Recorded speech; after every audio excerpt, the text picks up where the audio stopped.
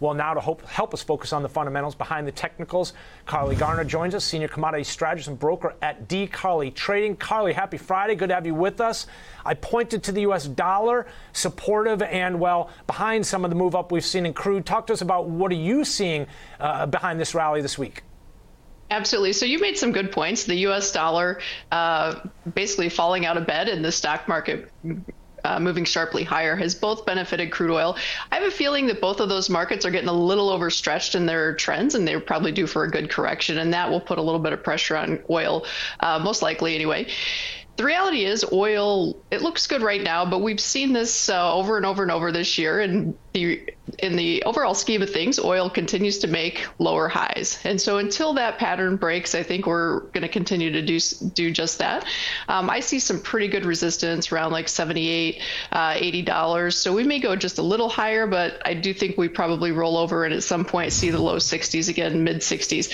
That said, I'm not fundamentally bearish crude oil. I think that in the long term, the prospects are really good for some upside. I just don't trust summer markets. It's thin. Speculator positioning is going to matter. Specs are still net long, but they're holding the smallest net long position that we've seen in over a decade. So at some point, crude oil will move higher, and it's going to move higher sharply as all of those speculators pile back in. For whatever reason, oil specs just can't stay away from the long side of the market.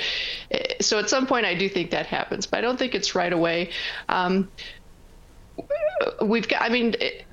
Price is relative. We're trading at 77, 76, somewhere in that ballpark. It's taken a lot of job owning by OPEC. It's taken production cuts for that to happen. And so there's been a lot of things that could have easily pushed the market a lot higher. Also, another reason for the recent rally is the supply disruptions in Africa. Supply disruptions are just that. They're temporary disruptions. Once that supply comes back on, I feel like we get a little bit of pressure on the downside.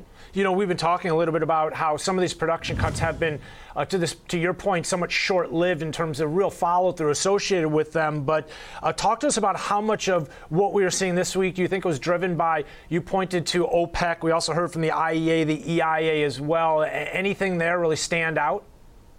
I think the biggest catalyst has been the Libyan and Nigerian supply disruptions.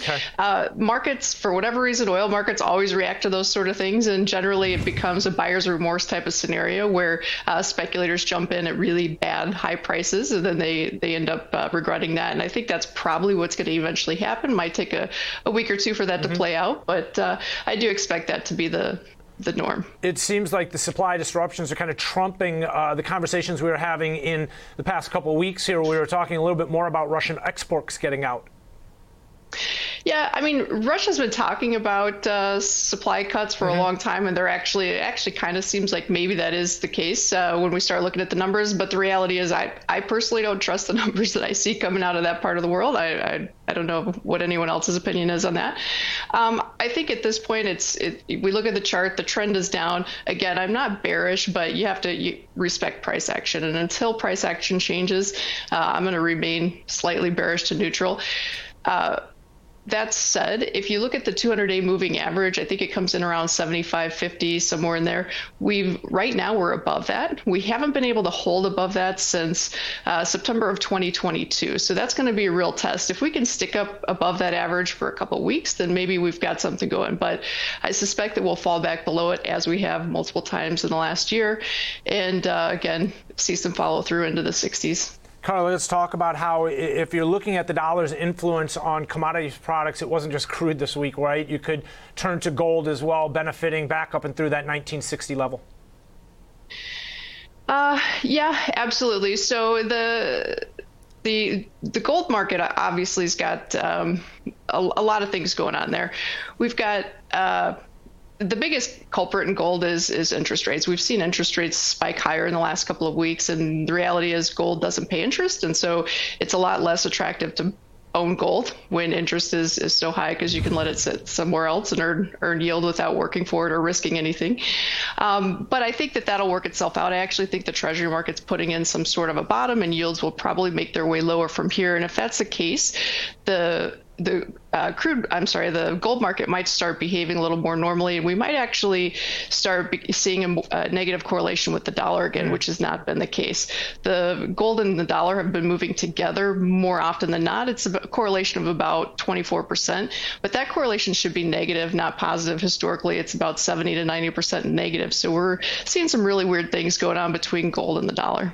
Let's talk a little bit about grains, a busy week for grains with the WASDE report and the news there. I saw an intraday move lower in reaction to where did that put us on the bigger picture here, though? The reality is in grains, generally this time of year, rallies are really sharp and they're magnificent, but they're very, very rarely sustainable. So we're of the mind cap that corn held support on the sell-off, and it's probably a little undervalued fundamentally. So I like the upside in corn, but you want to be really careful because this time of year, like I said, the downside is generally the most prominent trend. Soybeans, I think if we see November beans around $14, that's probably a place to get bearish. The seasonal top in beans is middle to late July. So we're right in that time of period where the weather concerns start to dissipate and we roll back over. Also, we've seen grains benefit a little from the stronger dollar. It's been a delayed reaction. I'm sorry, the weaker dollar. Mm-hmm. It's been a delayed reaction, but I think the dollar might find some support around 99. I don't think the dollar grows legs and rallies, but I think we get a nice bounce. And that'll be all it'll take to get those seasonal grain sell-offs going. So while I like the upside in corn, I think there's a lot of vulnerability in soybeans. If we just take a look at the charts real quick, I want a bigger picture price activity. You can see beans hanging out near this lower extreme and recently finding some support here again around this $13 level. As I look to corn, in a similar situation to your point, Carley, here right around this $5 level, you can see a bit of support here this week, testing and holding above it here, unable to break down. And then lastly, taking a look at wheat, where we are. And again, I think it's really important to point to these highs, these spike highs that we saw last year in reaction to the war in Ukraine, and see the declines in terms of prices. We looked at crude oil right off the 130 level and how it feeds into that inflation narrative and the easing of some of those pressures. Carley, any other commodities that you have your eye on that we didn't cover? I'll throw just a mention out there in copper. Copper's had a nice little run, but we're coming up against trendline resistance, so be careful there. I think we probably get a correction back down to the bottom end of the trading channel that it's been in. That's going to be about 360. So if you're a bull and you're thinking about chasing prices, my suggestion is probably don't wait and see if we get a pullback to the 350, 360 area. I think you might get it. Carley, taking a quick look here at copper, where we are, we're back above the 50-day moving average with the weaker dollar, much like what we saw in terms of crude oil. Here you can see the chart here, but also very much range bound. And lastly, Carley, a thought on chasing the market and the bulls in terms of what they've had to do to catch up with this rally we've seen in stocks. I know that you oftentimes look to markets when they get a little bit overdone. One could argue that this rally we've seen in the indices is and has been, but it continues to go higher. Talk to us a little bit about your thoughts on the run-up we've seen in stocks and the broader market in general. Sure. So a handful of weeks ago, we were talking about the fact that there were more speculators short the E-mini S&P futures than we'd ever seen before. And that position has been ongoing as far as the unwind. The unwind has caused this, is one of the contributors, not the only, but one of the contributors to this really large rally we're seeing. I see pretty good resistance coming in around 45.50, just knowing that we're in summer markets, things are thin, and seasonality is still positive for the next few weeks. I wouldn't be shocked to see 3,600, but somewhere between here and there, I think is a place where if you're bearish, you want to try to maybe take some action or employ something. Also, if you have a portfolio that you're worried about, maybe this is a really good time to hedge. You could do it with risk reversals, that sort of thing. But the reality is the upside's probably limited, and the downside potential or the downside risk is probably a little larger than the reward. Definitely talking about quite a bit here, to say the least, in terms of when we will pull back at some point. It has yet to happen. We started off the show talking about the S&P's up 5 days in a row here. Now, Carley, appreciate you joining us to take a look at commodities as we head into the end of the week. A busy week for markets. Carley Garner is the senior commodities strategist and broker at Carley Trading.